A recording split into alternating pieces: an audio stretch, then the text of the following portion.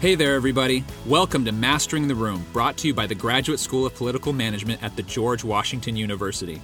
I'm your host, Steve Pierce.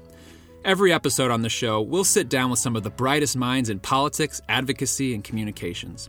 They'll give us a behind-the-scenes look inside the room where it happens and offer their tips for how you can not only get in the room, but master it, just like they did. New episodes drop every other Monday, so be sure to subscribe to Mastering the Room on Apple Podcasts, Spotify, or whatever your preferred podcast listening app may be. And if you like what you're hearing, please give us a rating or review. Just a few seconds of your time can really help us spread the word and reach more listeners just like you. And if you want to learn more about GSPM, feel free to check out our website at www.gspm.gwu.edu. And now, without further ado, here's a brand new episode of Mastering the Room.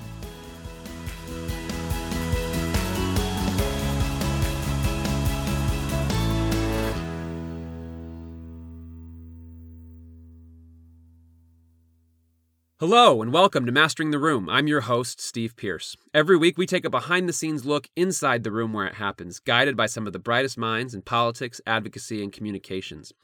This week on the show, we're joined by Matt Rhodes, an alumnus of the political management program at GSPM and a veteran of Republican politics. He's perhaps best known for his role as the campaign manager on Mitt Romney's 2012 presidential campaign, but he's also worked for President George W. Bush and at the Republican National Committee, as well as co-founding the GOP outside group America Rising.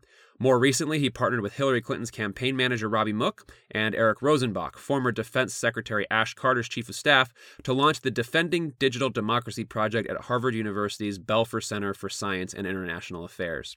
And he's currently the co-CEO of CGCN Group, an advocacy and strategic communications firm that specializes in helping corporations, nonprofits, and trade associations navigate complex legislative and regulatory issues. And if all that wasn't enough, he'll also be the featured speaker at GSPM's annual Fahrenkopf-Manatt lecture on Thursday, October 24th, for anyone who'd like to see him talk about his election integrity work in the flesh. You can get more info on that at www.gspm.gwu.edu.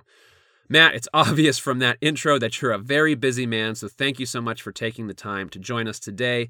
Let's start at the beginning. Where does your story begin? Where were you born? Kind of what was your family like? What was little Matt Rhodes like as a kid? Well, thanks for that intro. Thanks for having me. It's always great to be back at GSPM and George Washington University. I was born and raised and grew up in a town called Saratoga Springs, New York, in upstate New York.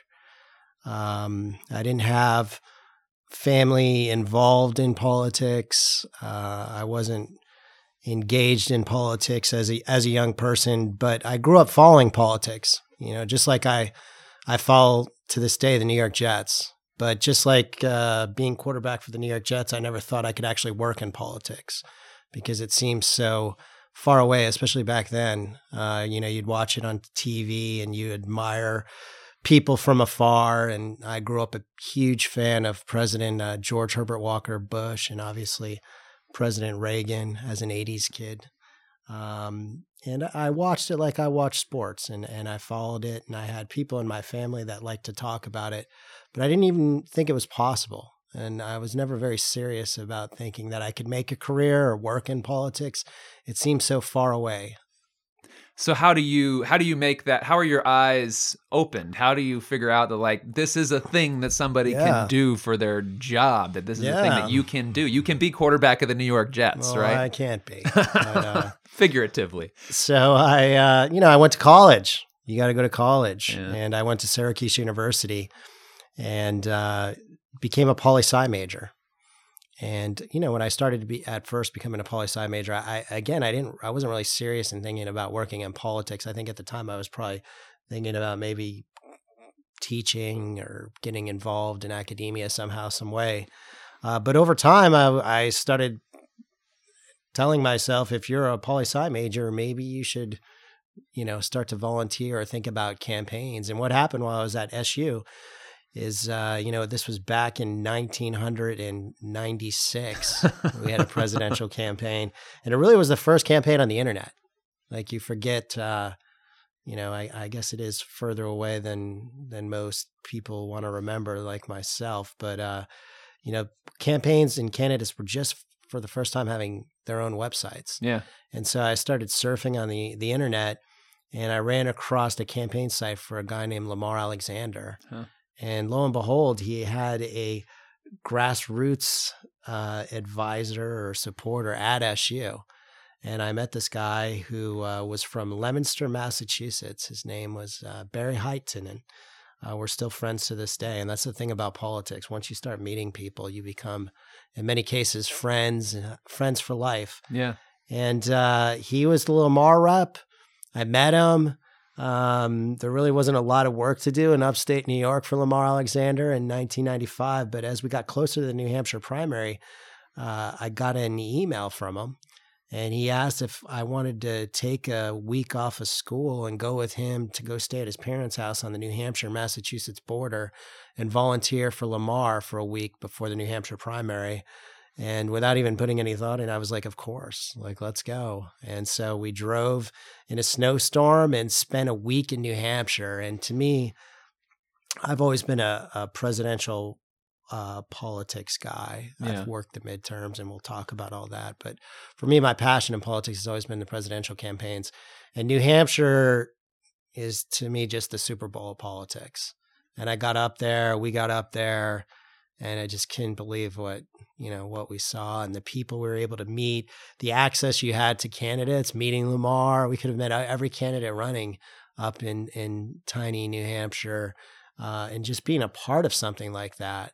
And at the end of the day, Lamar ended up coming in a close third in the New Hampshire primary. But I was ready to go. And so I went back to school after that and figured out how do I actually do this? How do I continue to build off of that? And I eventually interned for the Onondaga County Republican Party. I volunteered for a guy named Dale Sweetland, a great guy who ran for the state Senate out there, and got crushed. But it happens sometimes. Became friends with him. Had a great experience myself, and I just started thinking, how do I get to Washington, D.C.? Is it possible? Can I do it? So what ended up being your path? Because everyone who comes to DC has a path, and they're all unique. But how did you make the jump? The path was the Graduate School of Political Management at George Washington University. So you moved to DC to go to GSPM. Yeah. So I started thinking about, how am I going to get to DC? What can I do? Again, I am not a politically connected person. So it wasn't like I was going to have folks in my family call up senators or congressmen or whatever and line myself up with some cushy job. Right. I saw graduate school and the GW program as a way to get down here. And so I applied. I got in. I was pleasantly surprised by that, but I was accepted.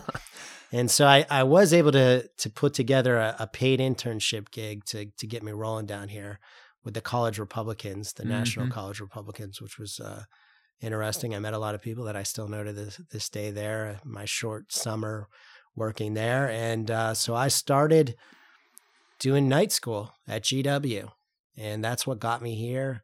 That's what showed my parents that I wasn't crazy to come here. At least they knew I was going to go to grad school.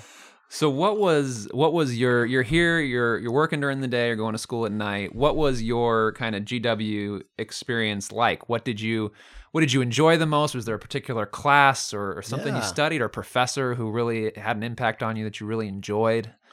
Yeah, first off, the access that GW gives you, and I had to, to support myself, work during the day.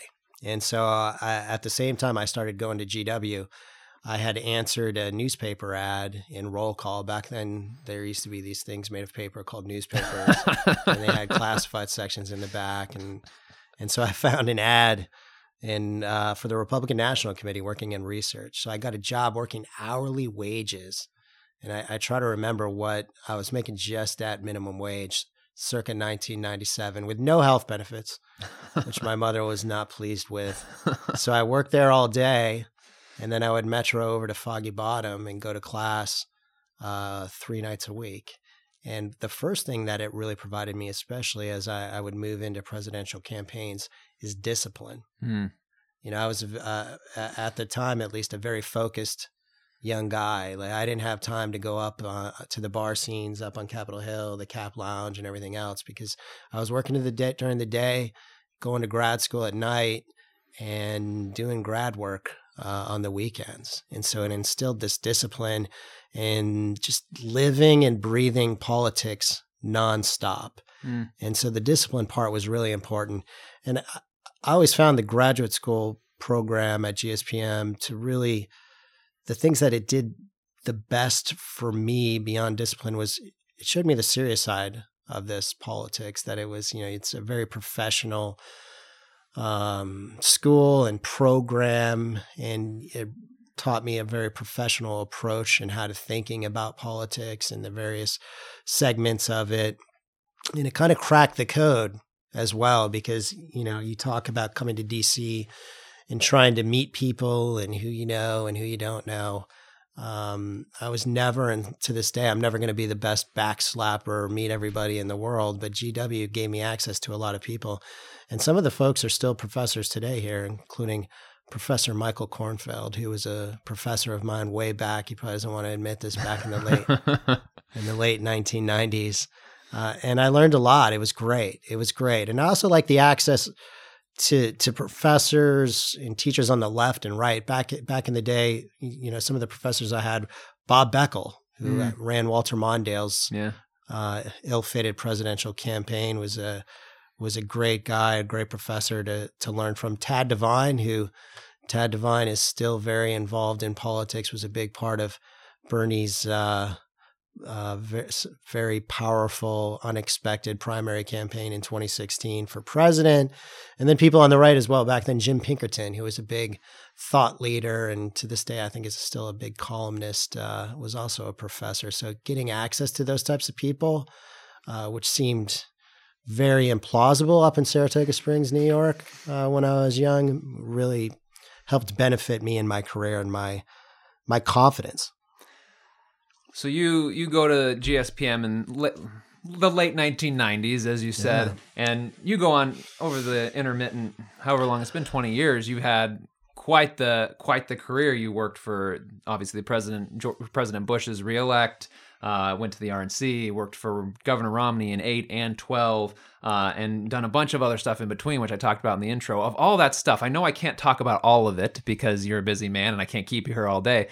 What would you say is kind of your favorite job, the thing that you look back on and you're most proud of being involved in? I've been lucky. Picking jobs and which one is my favorite. I would say I've benefited the most from not in a particular job that I've had, but the people I've worked for. Mm-hmm. And I have been very lucky to work for candidates that I believe in, whether it's George W. Bush or Mitt Romney, or have direct bosses that really treated me well and gave me opportunities. From the very beginning, working at the Republican National Committee, Barbara Comstock, who would later become a congressperson, she was a huge impact in my career. Ken Mellman, who ran the Bush-Cheney reelect in 2004, and I worked for him later on at the Republican National Committee, was a great mentor. Beth Myers, who ran Mitt Romney's first campaign in 2008, was a great boss. And I've had folks at the RNC that I've partnered with, like Tim Griffin, who, was my boss and now is the lieutenant governor of Arkansas. So working for people that I believe in and having these great bosses, it's hard to pick one that I'm most proud of. Mm-hmm. I think it's just a collective that I was able to work with and for so many good people. And that's not always the case. Yeah. I've heard there's so many horror stories of going off and working on some presidential or congressional campaign and have this nightmare boss, this nightmare experience. I was very lucky in that regards. I'm sure you as is the nature of any career, you learn lots along the way and you learn different things in different jobs. Is there one of your stops where you felt like, that was just that was kind of a gauntlet of learning where I had a lot of challenges and I had to learn a lot, but that it kind of informed and shaped the strategist and the operative that you became out of that and made you better as a result? Working on the communication side of things, I came up working first in research and opposition research just by accident, answering the ad in the newspaper. And when I first started in research wasn't even a part of communications because the internet hadn't transformed politics and communications yet. It would over time, quickly. But soon it became part of the communications lane on political campaigns. And so I would eventually, you said this, become Mitt Romney's communications director.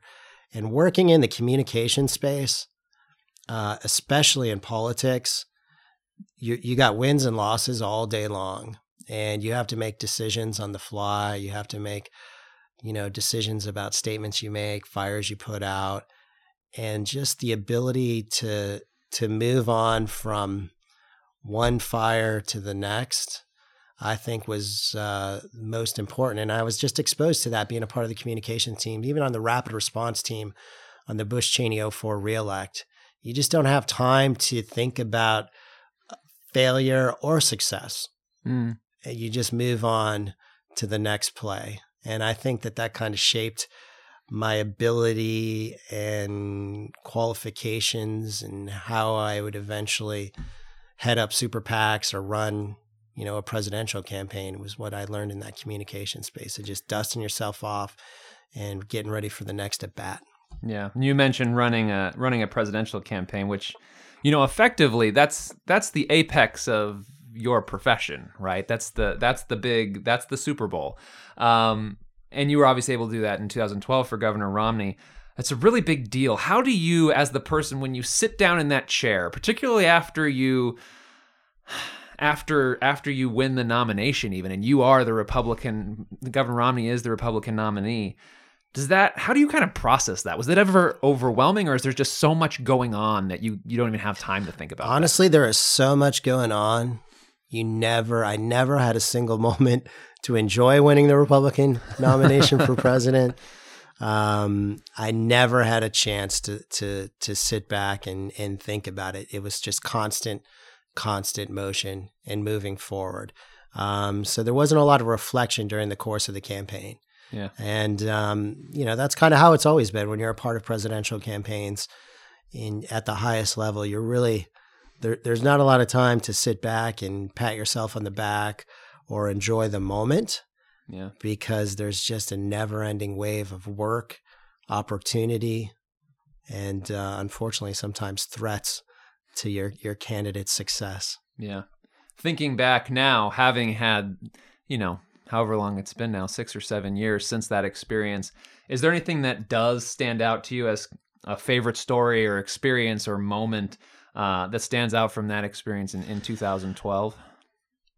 It's Mitt. At the end of the campaign, I was asked, losing is horrible, but I said I'd rather lose with Mitt than win with anyone else. And I still believe that to this day. And just the time you get to spend with a person of Mitt's stature, character, just a profound impact. And before I ran his campaign, he brought me back up to work for him in 2010, and I ran his political action committee, and he was thinking about whether or not he was going to run again in 2012.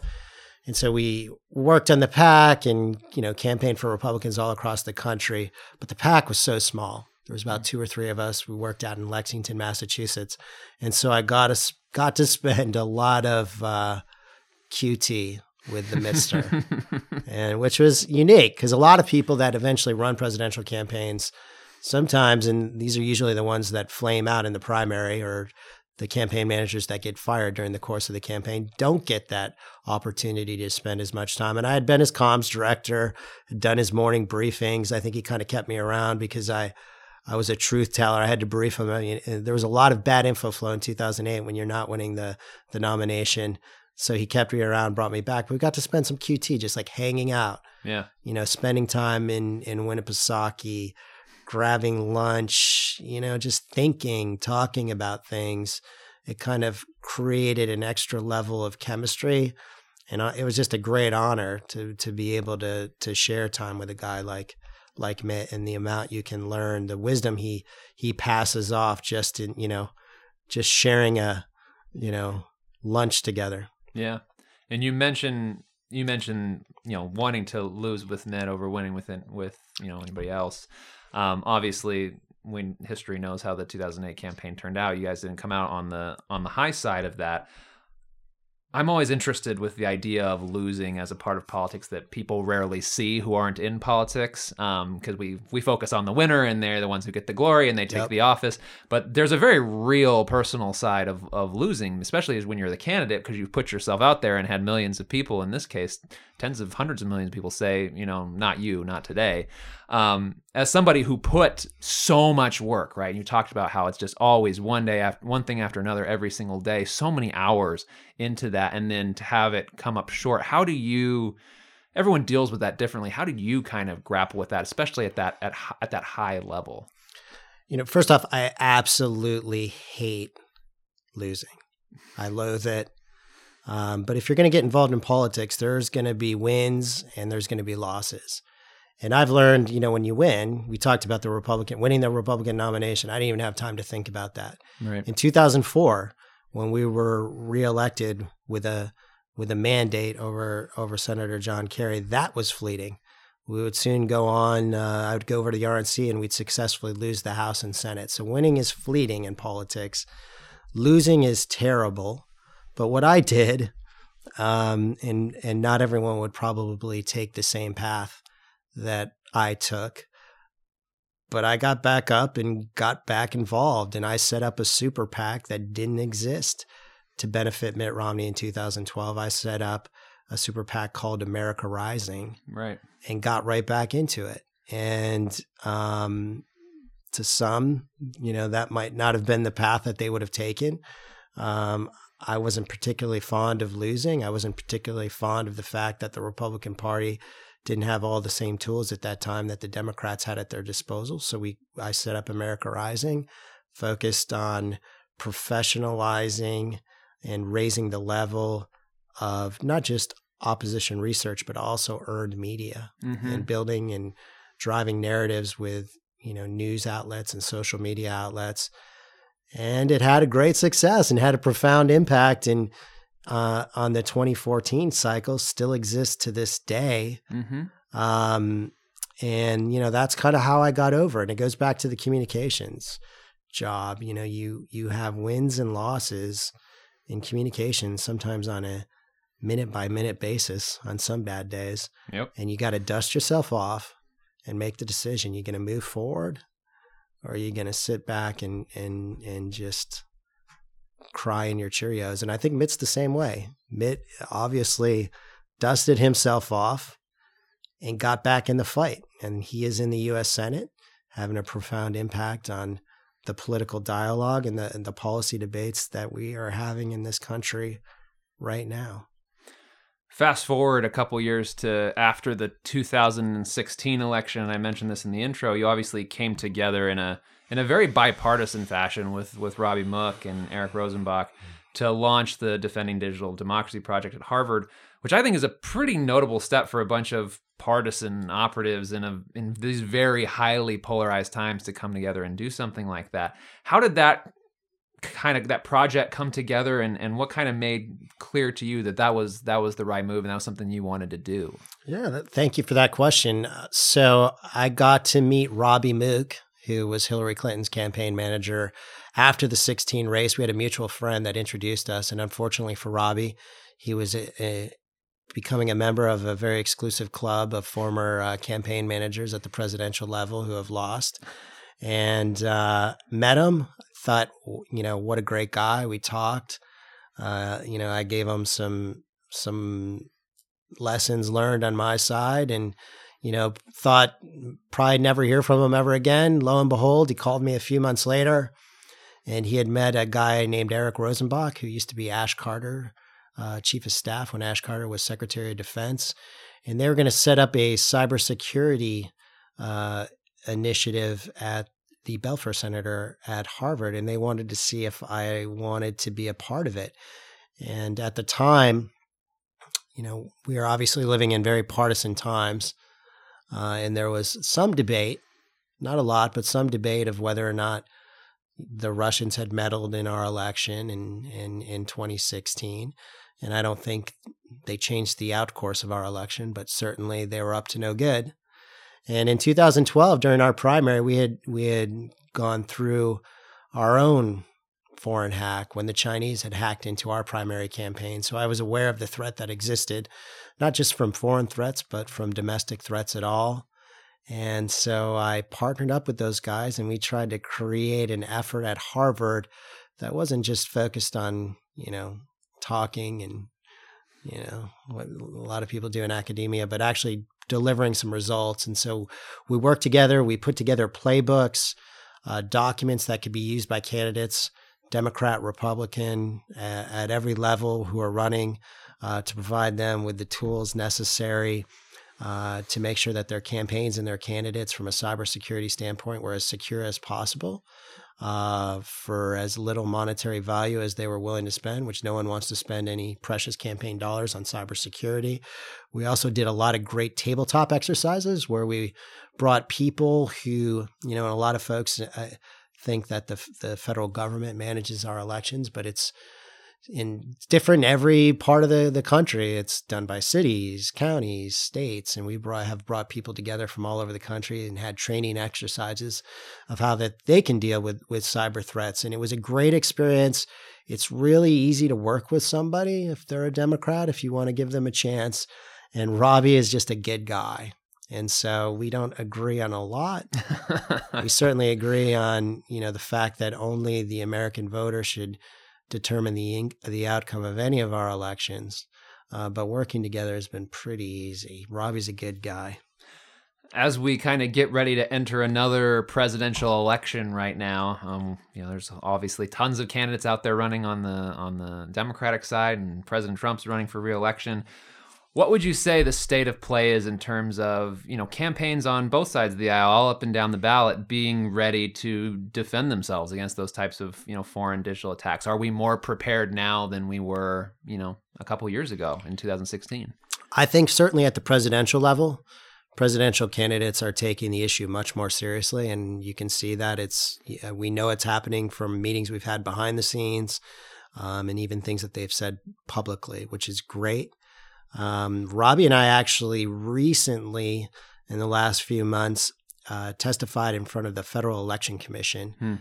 And we were lucky to have a bipartisan set of lawyers, Mark Elias, who was Hillary Clinton's lawyer, and Michael Toner, who is actually heads up the Trump Legal Defense Fund, was a Bush Cheney campaign finance lawyer. He's best in class. And we testified in front of the FEC and got a waiver from the FEC so that we could begin to in-kind campaign cybersecurity software and advice to candidates, not just at the presidential level, but down ballot.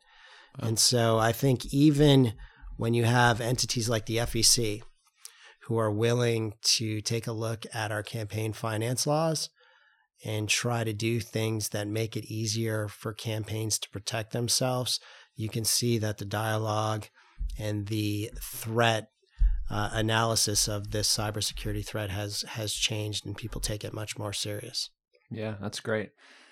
If you look at, basically any polling, you'll see that, trust in institutions is kind of at an all-time low right now amongst the American voter writ large, but also particularly among young people. What advice would you give to a young person on kind of why they should get involved in politics at all and want to be a part of this, system that they may not see necessarily as necessarily working very well right now? And B, how can they, find their own voice or their own path or their own lane through which they can, contribute and participate in our democracy? Well, we certainly live in some pretty partisan times right now.